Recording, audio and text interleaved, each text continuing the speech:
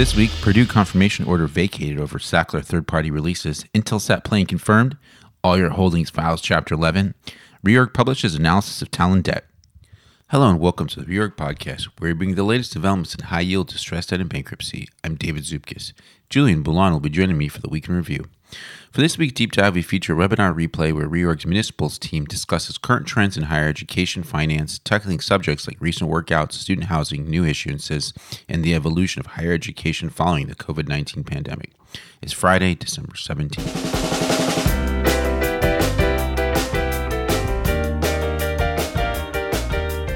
On Thursday evening, U.S. District Judge Colleen McMahon issued a decision in the appeals of the Purdue Pharma Plan Confirmation Order, directing that the Plan Confirmation Order and the Advance Order authorizing certain plan implementation steps must be vacated, because Judge Wild's grant of third-party releases of the Sackler family and the plan lacks statutory authority.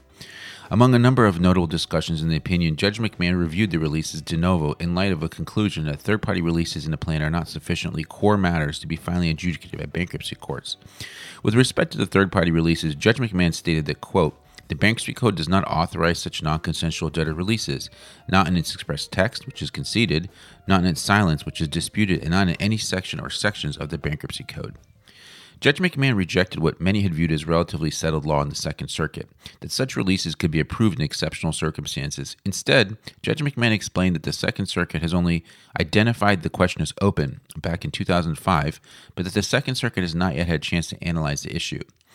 Judge McMahon commented that the only guidance that has been available to lower courts is that because statutory authority is questionable and such releases can be abused, they should be granted sparingly and only in, quote, unique cases, a position that Judge McMahon explicitly rejects, finding that, quote, "there is no principal basis for acting on questionable authority in rare or unique cases, especially because the U.S. Supreme Court has recently held in Jevick that there is no rare case rule in bankruptcy that allows a court to trump the Bankruptcy Code." Purdue has already vowed to appeal. Judge Keith Phillips confirmed the Intelsat debtors' Chapter 11 plan on Thursday, after the debtors' announcement that they settled the objection of the ad hoc group of Intelsat SA convertible note holders. This morning, Friday, December 17th, the debtors filed a fourth amended plan incorporating the terms of the settlement. The settlement with the convertible note holders was preceded on Wednesday, December 15th, by the resolution of the Intelsat Jackson crossover group and the official committee of unsecured creditors' objections to the debtors' proposed make-whole settlement. The court entered an order approving that make-whole settlement on Thursday. The settlement with the convertible note holder group will give holders of the 4.5% convertible notes who are not subject to a waiver of incremental recoveries an additional $25 million in cash, bringing the total recovery for this group to an estimated 21.5%. The settlement does not, however, impact recoveries for convertible holders who are subject to the waiver, which remain at an estimated 12.4% of principal. In terms of aggregate value, the non-waiver group would receive $58.9 million on $273.2 million in face value of notes, while the waiver group would receive $16 million on $129.3 million of face value. The ad hoc holdco group waiver will apply to the incremental recovery, implying that the holdco group has waived any incremental recoveries above $49 million, or roughly the contemplated plan recovery, but would begin to participate in recoveries again above $145 million. Additionally, the incremental recovery will be excluded from tabulation of cash on hand used for purposes of allocating professional fees. As a result, it appears that the $25 million incremental cash recovery goes directly to convertible note holders other than those note holders in the holdco group, boosting recoveries for convert group members to 21.5% of principal, compared with a recovery of roughly 12% of principal for holdco group members. All Your Holdings Limited, a Yoel Goldman-owned real estate development and management company whose portfolio includes approximately 1,648 residential units and 69 commercial units in Brooklyn, New York, with an aggregate net book value in excess of $1.17 billion, filed for Chapter 11 protection this week in the Bankruptcy Court for the Southern District of New York. According to the First Day Declaration, All Your CEO and CFO, Asaf Ravid, all year, like many real estate businesses, has struggled to service its debt as its revenue has declined because of the impact of COVID-19 on residential and commercial rental income streams. Ravid said that despite the recent modest uptick in the New York real estate market, the debtor's current and projected revenues remain insufficient to service its debt. All Year says it has garnered substantial interest from potential investors and, with the consent of its bondholders, is advanced in selecting and finalizing an exit transaction for the purchase of the equity of the debtor. However, the debtor faces potential litigation in multiple jurisdictions in light of its insolvency and defaulted bonds. The debtor was hit with a $37 million judgment in New York State Supreme Court shortly before the petition date, resulting from outstanding confessions of a judgment that sole economic shareholder Yoel Goldman unilaterally entered into on behalf of the debtor without consulting Allyear's board. Debtor has approximately $800 million of outstanding funded debt, consisting of $461 million in borrowings under Series C and E bonds secured by certain assets owned by indirect subsidiaries, and $338 million unsecured borrowings on the debtor's Series B and D bonds. The Series E bonds were secured by a mortgage on one of two buildings owned by the parent's indirect subsidiaries, Evergreen Garden 1 and Evergreen Gardens 2, which was sold through a bankruptcy process. Additionally, the company has approximately $760 million in property-level mortgage debt secured by the parent debtor's subsidiaries and issued by various U.S. lenders. The debtor has not yet filed first-day motions. Judge Martin Glenn has scheduled an initial case conference in the case for January 10th, 2022 at 2 p.m. Eastern. This week, Reorg published an analysis of Talen Energy's newly disclosed additional terms to its first lien commodity accordion facility. The facility will be used primarily to fund elevated commodity working capital requirements during the winter period, repay $238 million of borrowings outstanding under the Talen Energy Supply Revolving Credit Facility, fund up to $200 million for working capital, and for other general corporate purposes. Talen also updated its cash flow forecast for the fourth quarter and for 2022, though the company did not update pricing and operating assumptions. The borrowers under the $848 million first lien facility maturing September 2024 are Talen Energy Marketing LLC and Susquehanna Nuclear LLC, and the lender group is led by Golden Tree Asset Management and Silver Point Finance. According to a press release issued Wednesday, December 15th, additional lenders include Apollo Capital Management, Diameter Capital Partners, and Owl Creek Asset Management. If you would like to access Reorg's in-depth coverage of Talen, please reach out to a Reorg representative. Top read stories this week included Amigo provides second scheme proposal to redress creditors, group required to show creditors had enough information to explain compromise of claims, insolvency no longer alternative to preferred scheme, FCA approval required. Ontario Superior Court of Justice awards Cineplex damages of $1.23 billion Canadian, Cineworld to appeal decision. Court opinion review, post-reorg windfalls, the Sanchez strategy, the Lime Tree Bay sale process, interlocutory appeal issues, and independent future claims representatives. Judge Swain identifies materially problematic aspects of plan of adjustment, invites debtors to submit plan modifications or to show cause why confirmation should not be denied. And now here's Jim from Houston with the week ahead. Good morning, all, and welcome to the next to the last week of what has been a very interesting year. Monday, December 20th, earnings from Carnival Corp. in the second day and final dip hearing in Alto Maipo. Tuesday, December 21st, earnings from Rite Aid, a sale hearing in Lime Tree, and an omnibus hearing in Stoneway Capital. Wednesday, December 22nd, a CIC AOD cash-out hearing in Seadrill, and an interim fee and omnibus hearing in Alpha Holding. And that's pretty much it. Back to New York. For this week's Deep Dive, we feature a webinar replay where Reorg's Municipals team discusses current trends in higher education finance. Deputy Managing Editor Seth Brumby, legal analyst Mike Ciappone, and Kristen Going, partner in McDermott, Will & Emery, tackle subjects like recent workouts, student housing, new issuances, and the evolution of higher education following the COVID-19 pandemic. All right. I think with that, I've seen the participant count slow down a little bit. We'll just go ahead and jump right in. My name is Seth Brumby. I'm the Deputy Editor of America's Municipals with Reorg Research. Joining me today is Mike Ciappone. He is a Senior Analyst with Reorg Research, and Kristen Going, a partner at McDermott, Will & Emery. Today, we'll be discussing student housing, building boom or bust. As we all know, graduate and undergraduate students are back in class, but the outlook for student housing is still uncertain. We'll be diving in today into the life cycle of student housing, from everything from the primary market pipeline to distress situations, and ways to analyze these situations. We'll go over these topics very broadly, and if you have questions, feel free to submit them over the Q&A. We'll be taking them at the end of the webinar. And with that, why don't we go to the next slide? All right, the agenda, we're going to have introduction here, higher education at a high level. This is really just going to be looking at the macro considerations for what's going on. These things include like enrollment for actual universities. We're going to then move into some credit considerations, just in the ways that we can interpret what kind of enterprise a student housing project might be and its affiliations or lack thereof with universities. We'll also look at the pipeline for distress and some current situations with restructuring before taking Q&A. Next slide, please. Okay, so the macro considerations for the market. Mike, I know that you've done a lot of research on this particular topic. The National Student Clearinghouse Research Center came out with some preliminary numbers in September. They should be coming out with some updated numbers with a broader sample set. But can you talk a little bit about what we've learned so far following the pandemic? Yeah, thanks, Seth.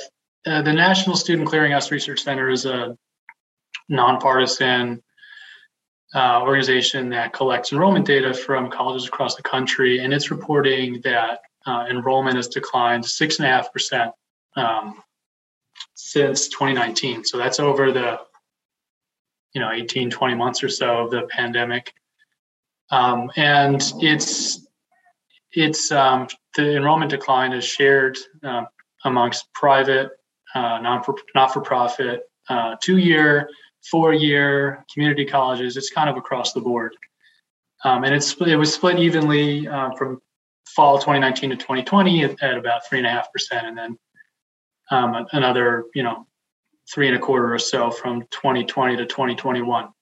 Mm-hmm. And if you kind of parse the data a little bit, you'll see freshman enrollment has declined. It was something around the order of 9%. 2019 to 2020, and it's gone down another 3% this past fall, but it hasn't stabilized. So, this is kind of like a long-term, not, broader than just remote learning kind of problem. It feels almost like a secular decline when we talk about enrollment, because as we look across the larger demographics in the U.S. and who's enrolling in schools, never mind who might be graduating, we're just really looking at who's entering schools. There's also some serious considerations there, maybe just tying back to the general birth rate in the U.S., which dipped below replacement rate. Can you talk a little bit about how the general, picture of American population is contributing to the enrollment declines? Yeah, the thing about birth rate that's interesting is it's declining, and it has been for some time. But if you look at the numbers, it really the latest dip didn't really happen until 2007 or so, and those kids aren't even yet college age. So the declining birth rate that has been happening over the last 13, 14 years is going to contribute to further enrollment declines if you believe that the drop in birth rate is leading to this problem. And I guess another demographic point that's sort of interesting is a large share of the enrollment decline has been from male students as opposed to female students. So, just kind of broadly, those are the trends that we're seeing in the data. And the cost, meanwhile, for higher education has gone up. As we look at tuition, it's increased across all types of institutions, whether they are public or private, over the past 10 to 20 years. I think the National Center for Education Statistics noted that if we look just kind of at an aggregate average of the price of higher education, it was $28,000 most recently, I think, according to 2020 numbers. But 20 years ago, back in the early aughts, that number was closer to 12. So that's a pretty big increase in the cost of education. Meanwhile, as we know, student loan topped the $1.7 trillion mark. So, young adults without much of a career history, without much income, are taking on more and more debt to attend to attend higher education. Some of the numbers that I saw was that the monthly payment is $433 for many adults exiting college. That's actually lower over the past 10 years, largely due to the low rate environment that we have. But, once you start seeing a rise in borrowing rates, that amount is going to go up. So it seems to me we have this confluence of, a decline in the supply plus an increase in the cost of attendance. And I get the sense that many young adults are kind of doing the cost benefit analysis, as they should. Is it really worth me to take on this amount of debt? And as a result, this might actually impact the supply of people that need student housing. With that, we'll go to the next slide.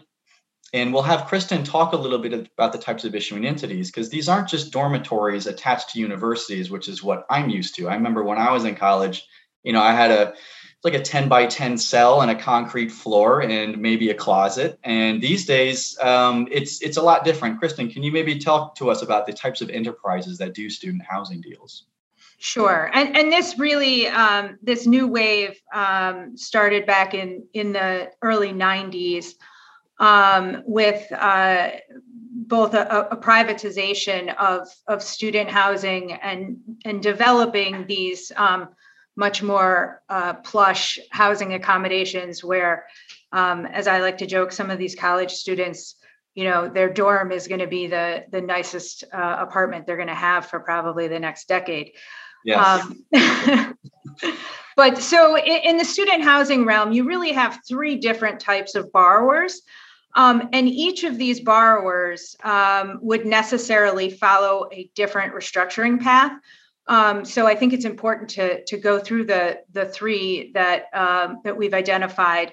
For example, if you have the university, the traditional university borrower, the college or university is the actual borrower for this project.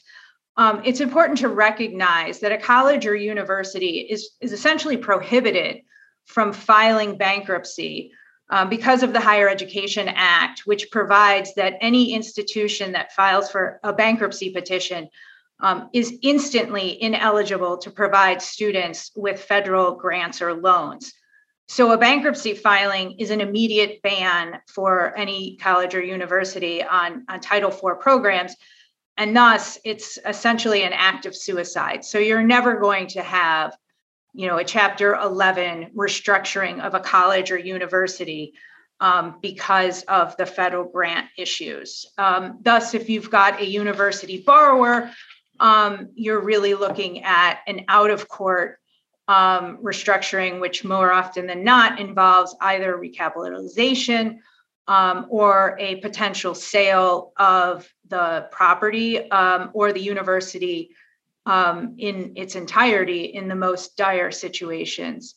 Then if you have a borrower that is the private developer, and that is really, it's the private sector that came in, as I was discussing, in the 90s to start to develop these much more posh student housing buildings. The private developer could restructure under Chapter 11 of the Bankruptcy Code, but it's important to recognize that the developer and the property would likely be treated as a single asset real estate bankruptcy. And that has its own, significant meaning within bankruptcy. A single asset real estate project is defined under the bankruptcy as a single property that generates substantially all of the debtor's gross income. And so once there is a single asset real estate determination, these Chapter 11 cases typically move much faster than a traditional Chapter 11, specifically because of bankruptcy code provisions that require the single asset debtor to file a plan of reorganization that has a reasonable possibility of being confirmed, essentially within 90 days of the filing of the case, or it's required to start making its monthly payments to the secured lender with the loan's non-default contract rate. And then if the debtor actually fails to file this plan, then the lender would be granted relief from the automatic stay to either begin or continue with its foreclosure action. So just important to remember there, the single asset real estate case does progress quite quickly. And then finally, you can also have student housing bonds that are issued through conduit financing through a public quasi-governmental authority, which may, depending on state law, be entitled to avail itself of Chapter 9, a municipal bankruptcy. And I believe we're going to talk more about municipal bankruptcies later on, but I just wanted to note here that's another consideration, and it's important to understand at the outset whether or not your borrower is entitled to avail itself of Chapter 9 under state law guidance. Yeah, the thing I just want to add a little bit, and going back to your first point about universities, if a university is going to finance itself its own project, it's typically going to do that with its own general revenue debt, which is backed by, I don't want to say full faith and credit, but it's backed by tuition, it's backed by room and board, any kind of rental or concession income that it gets. So there's a far larger pool of resources that the university can draw from to support a project. And Mike, can you talk a little bit just in general about P3s and maybe their relationships with universities and how they work and how sometimes they might not work? Sure. So the P3 financings and the student housing deals we see generally are insulated from the university. And the credit support is usually the security interest in the property and a pledge of revenues of the housing project. And these are obviously attractive for the university because they're completely insulated from any risk of default. Nevertheless, what you do see in what in our reporting we kind of see as a trend for projects that are doing okay and projects that are in kind of severe distress is sometimes the university will pledge support to the project, and it may not be a promise to repay the debt or to make any kind of debt service payments, but it could be something as simple as pledging to market the property or lease some part of it. There's a couple of deals. The first is the Provident, Oklahoma deal.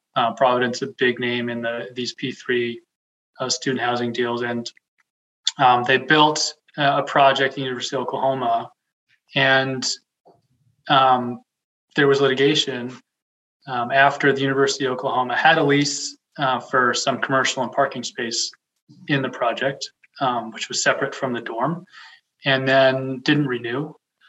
And Provident was not happy with the lease up of the dorms. So essentially, they argued the university backed out on promises and made false, misleading representations when encouraging Provident to build a specific type of dorm that wasn't going to be attractive to students.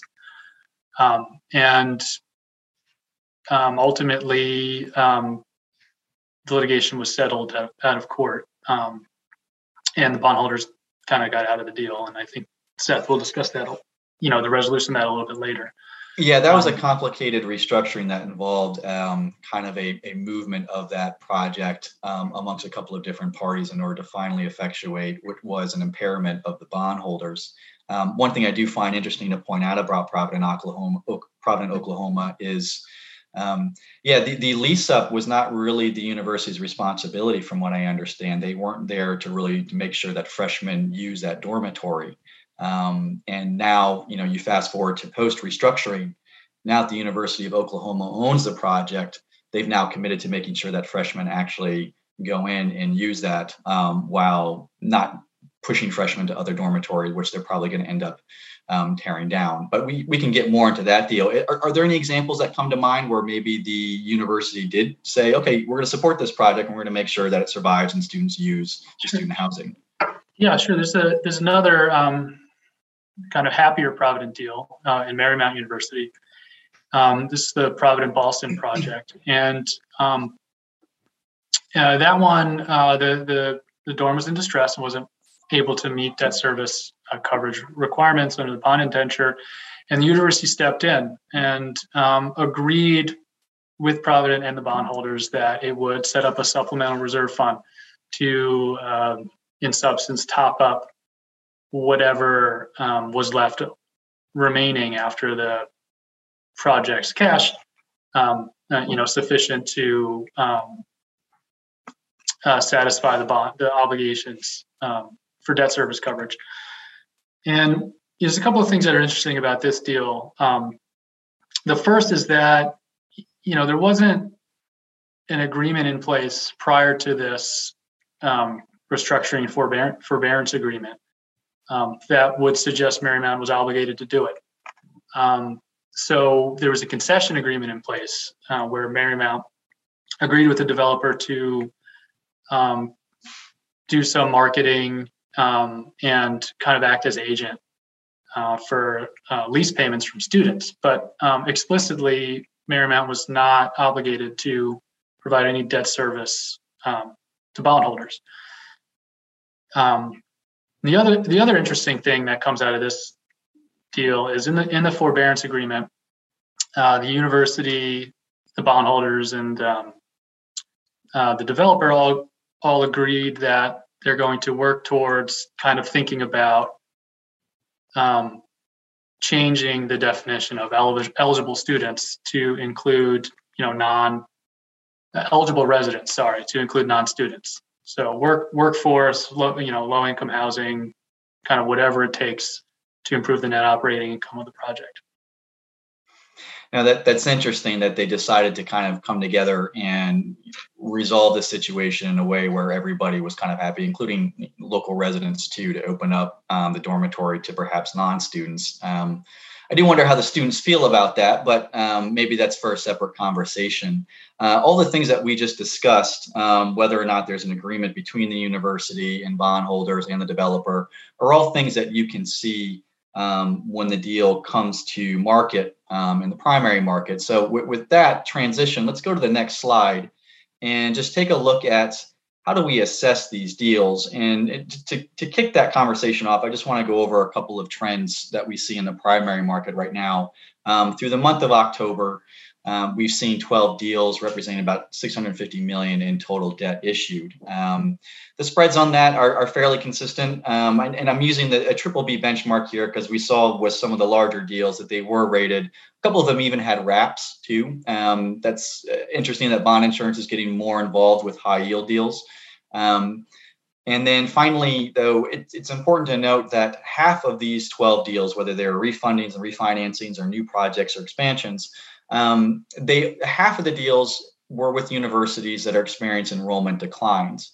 So what we have here is we have an increase in issuance over the past couple of years. And I think just those numbers very broadly with $650 million in 2021. I want to say in 2020, there were 4 new financings with $178 million. And then prior to that in 2019, we are again looking at around $200 million in terms of issuance. So this year has clearly been an outperformance compared to the previous two. 2020, I'm sure we can write off, obviously, because of the pandemic. But coming out of the pandemic, we've seen this sort of resurgence in universities and private developers trying to issue bonds for new projects.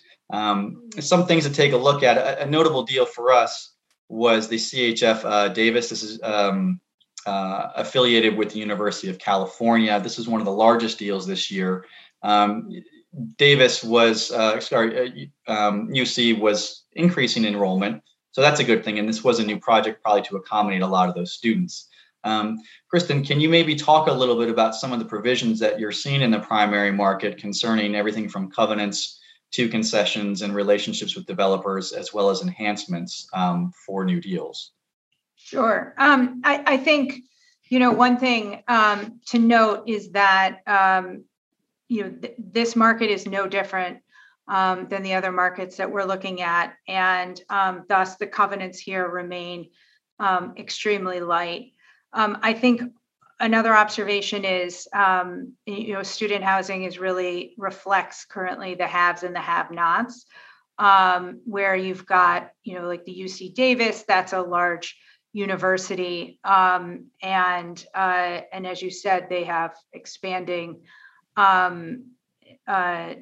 student body. And where we really are seeing the distress is not across this entire industry, but focused more on the smaller regional private universities that are being hit hardest by declining enrollment. And they're the institutions that are experiencing the most distress. Yeah, that is interesting, is that not all of these deals are, of course, created equal at the outset. Mike, can you break down maybe some of the characteristics that you've seen in terms of, where those schools are maybe doing very well versus where they aren't? Are there any commonalities between those schools that perhaps would provide for future distressed student housing issues? Yeah, I mean, just based on the names that we see that we're covering at reorg, the distress deals are focused in, as Kristen said, regional kind of private non-elite colleges, and which is also, incidentally, kind of where you see these P3 deals generally, right? Not schools with huge endowments that would support, building a dorm, or not, large public universities. And then another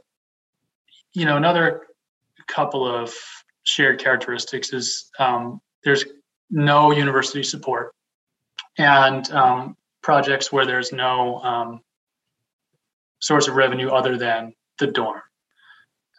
Some of these projects have parking deals and commercial space and things like that, which would support debt service beyond just the student housing. Yeah, as we've seen with those, as you point out, Provident, Oklahoma, though, those leases are renewed oftentimes on a year-to-year basis.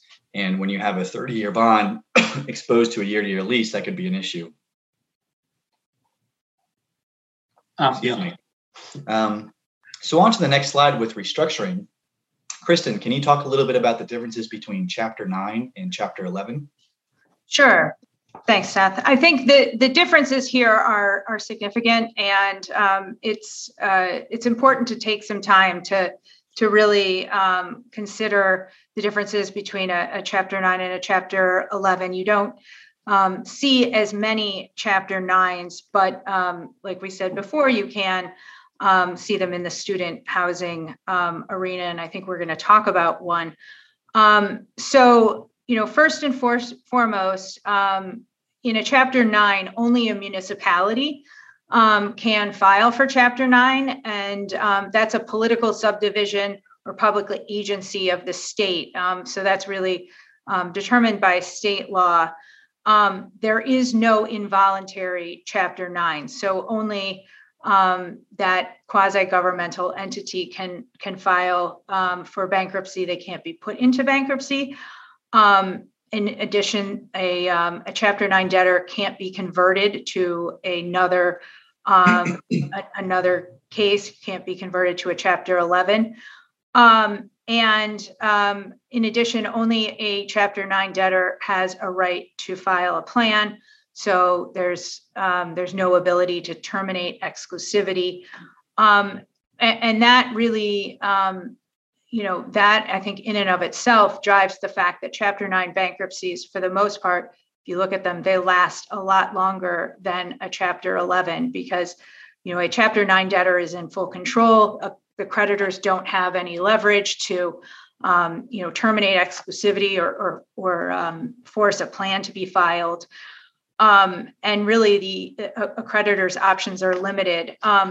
Significantly, another important consideration in a Chapter 9 is that the bankruptcy court is really constrained about what actions and oversight it has over the debtor, which really ends up meaning that a Chapter 9 debtor can do pretty much anything it wants without receiving court approval, which is drastically different than a Chapter 11 case. Most importantly, Section 363 of the Bankruptcy Code is not incorporated into Chapter 9. So a Chapter 9 debtor has no restrictions on the sale or use of its property, and or on the use of cash collateral. So as a lender, a Chapter 9 can be a very difficult place to be. I think with the cases that we've seen so far this year, Mike, Provident, Oklahoma, that was clearly an out-of-court restructuring, although precipitated by some litigation. Midtown Campus, correct me if I'm wrong, that was a Chapter 11. And then we have Texas Student Housing Authority, which I believe was a Chapter 9. Can you talk just very briefly about how these situations played out? Because it does seem that there was far more action and far more a quick transaction with Provident, Oklahoma than there perhaps was in these other situations that wound up in court. Yeah, the Texas Student Housing Authority is this sort of quasi a municipality that both administers scholarships to students in Texas and also has a dorm near Texas A&M in College Station. And it filed for Chapter 9 bankruptcy in June. And consistent with what Kristen was saying, it filed no plan, no order for relief, nothing really until the fall. And its bond trustee, Bank New York Mellon, eventually moved to dismiss the bankruptcy, saying, among other things, that it wasn't an eligible Chapter 9 debtor. This is another unique thing that you'll see in Chapter 9s is creditors disputing the debtor's eligibility. Just this week, the debtor moved to voluntarily dismiss its own case. Some background there: I think the bond trustee and the debtor were in litigation in state court around proper use of funds. So nothing really happened in court, but it is just an example of kind of how a Chapter 9 might play out. On the flip side, Midtown Campus Properties is a case we've been covering for some time. And that is a project in Gainesville near the University of Florida that was under construction and ran into problems finishing construction and filed early on during the pandemic in May 2020. It was a single asset real estate case, but it hasn't, it's still going on. And so you had a situation where I think the debtor ran up against the realities of trying to construct a big high-rise building in the pandemic, and the court and maybe the bondholders and kind of everyone realized it was in everyone's interest to get this to the finish line. The debtor does have a buyer. A sale hearing is set up with an auction beforehand. Maybe it'll close by the end of the year. Just two kind of interesting things about this case, and then I'll kind of stop talking about it. But there was a dispute about whether debt service reserve funds should be used, that are held by the trustee, should be used to satisfy the debtor's obligation as a single asset real estate debtor to pay current interest. And that kind of gets to the question of whose funds are these, right, in a bankruptcy. And there was some papers filed about it, but I don't think if everything goes well, there's not going to be a decision on it. But that was kind of a flashpoint. And then I guess the only other point, which I kind of made already, is that notwithstanding single asset real estate rules, these cases can kind of drag out. Okay. Kristen, just I guess in conclusion here for restructuring, before we open it up for Q&A, what are some common traits, just some broad strokes that an investor can look into very quickly when they're trying to understand what makes a deal go into bankruptcy? Sure. I think one thing to remember in the student housing sector is that these projects have a lot less ability to mitigate revenue reduction through expense reductions, which is right. That's kind of the first lever that we use in any distress situation. And that's because, as we've talked about, the majority of fixed costs are derived from principal and interest payment requirements. So, it's important to recognize here you don't have as large an ability to kind of go right to the expense reduction. One other area, though, that I'll point out is, unique to colleges and universities are these endowments and foundations. And as Mike described, sometimes you do see, right, a guarantee or an obligation from the university. But we've even seen times when, absent a guarantee, where the college or university has stepped up itself and utilized endowment funds in order to assist in restructuring some of these student housing bonds. So that's another important consideration. Okay. Well, I guess just we'll move right now into Q&A, and we have a few questions in the pipeline here. The first one kind of deals with the primary market. It asks, with enrollment declines, can you talk a little bit about the deal pipeline?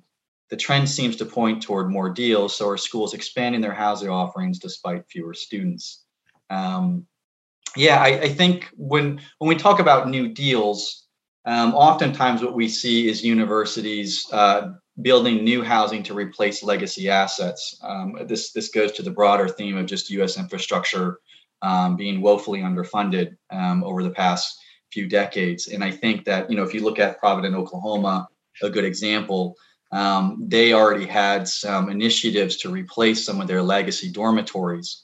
And when things with Cross Village Housing Project, which is the Provident, Oklahoma project, seemed to run aground, they acted like your typical distressed investor, I think, and swooped in and picked up that asset. And now they don't have to rebuild their former dormitories. In terms of deals that are essentially brand new, looking to accommodate an expanded student base. I think the only one that I saw this year so far was UC Davis. But clearly, I think that when universities are looking at enrollment declines, what they're essentially looking at is how do we stay competitive in getting as many students into our door as possible. And the amenities provided for in these student housing projects, as Kristen pointed out early on in the presentation, these are very nice places. They have their own bathrooms. I didn't have my own shower or bathroom when I was in dormitory. So I think that the living conditions for students have evolved over time as universities become more competitive for them. The next question is, what are the restructuring triggers for student housing? So what ultimately pushes a debtor into bankruptcy? Kristen, do you think you can field that one? Yeah, I mean, as we've been talking about, right, the student headcount is first and foremost, and that's, the single biggest driver here with these housing projects, because no matter, what type of financing it is, they're all relying on the student rent payments to support the principal and interest. So, necessarily less students means less rent, and the revenue to bonds is declining. So, I mean, that's first and foremost. And again, as we talked about, right, this is very much a divided segment between the haves and the have-nots. This is an issue, that's felt much more strongly on the smaller regional schools. Your answer reminds me, Kristen, that even with a student housing project at a university that is doing well, like a UC Davis, that particular project could still run into trouble once you expand your analysis to look at alternatives for student housing. So if you're an upperclassman and you don't want to be in that dormitory, you want to live locally where maybe the rents are cheaper, that's something to also put into that analysis too. And I'd say that maybe some of the triggers for restructuring is looking at the market and saying we can't compete with the local market. Our students want to move off campus. No, that's certainly true. I think, it's a generalized real estate analysis in that area as well, right? And, how much support the university is willing to provide in terms of requiring the students to utilize that housing. Okay. Next question is with regard to P3s. Have you looked at recent examples where underperforming P3 projects are bought back by the university? Example, Texas A&M. I have some thoughts with regard to the Provident, Oklahoma deal. I think that was a good example. My thought on that is universities, particularly large ones, are very sophisticated. Their treasurer's office and their CFOs, they know what they're buying, and they want to buy things like anybody else who manages assets want to buy. They want to buy it for cheap. I mean, if you just look at the cap rates for University of Oklahoma, when they built that project in 2017, 2018, the implied cap rate based upon the cost of the project was around 5 or 6%. fast forward to their transaction where they picked up the project for 180 million, the cap rate is closer to 8 or 9. And treasurers know this. Any other examples that you can think of, like Texas A&M, Mike? I'm not too familiar with that one. No, I just the Provident, Oklahoma deal is kind of the one that comes to mind, like you said. Okay.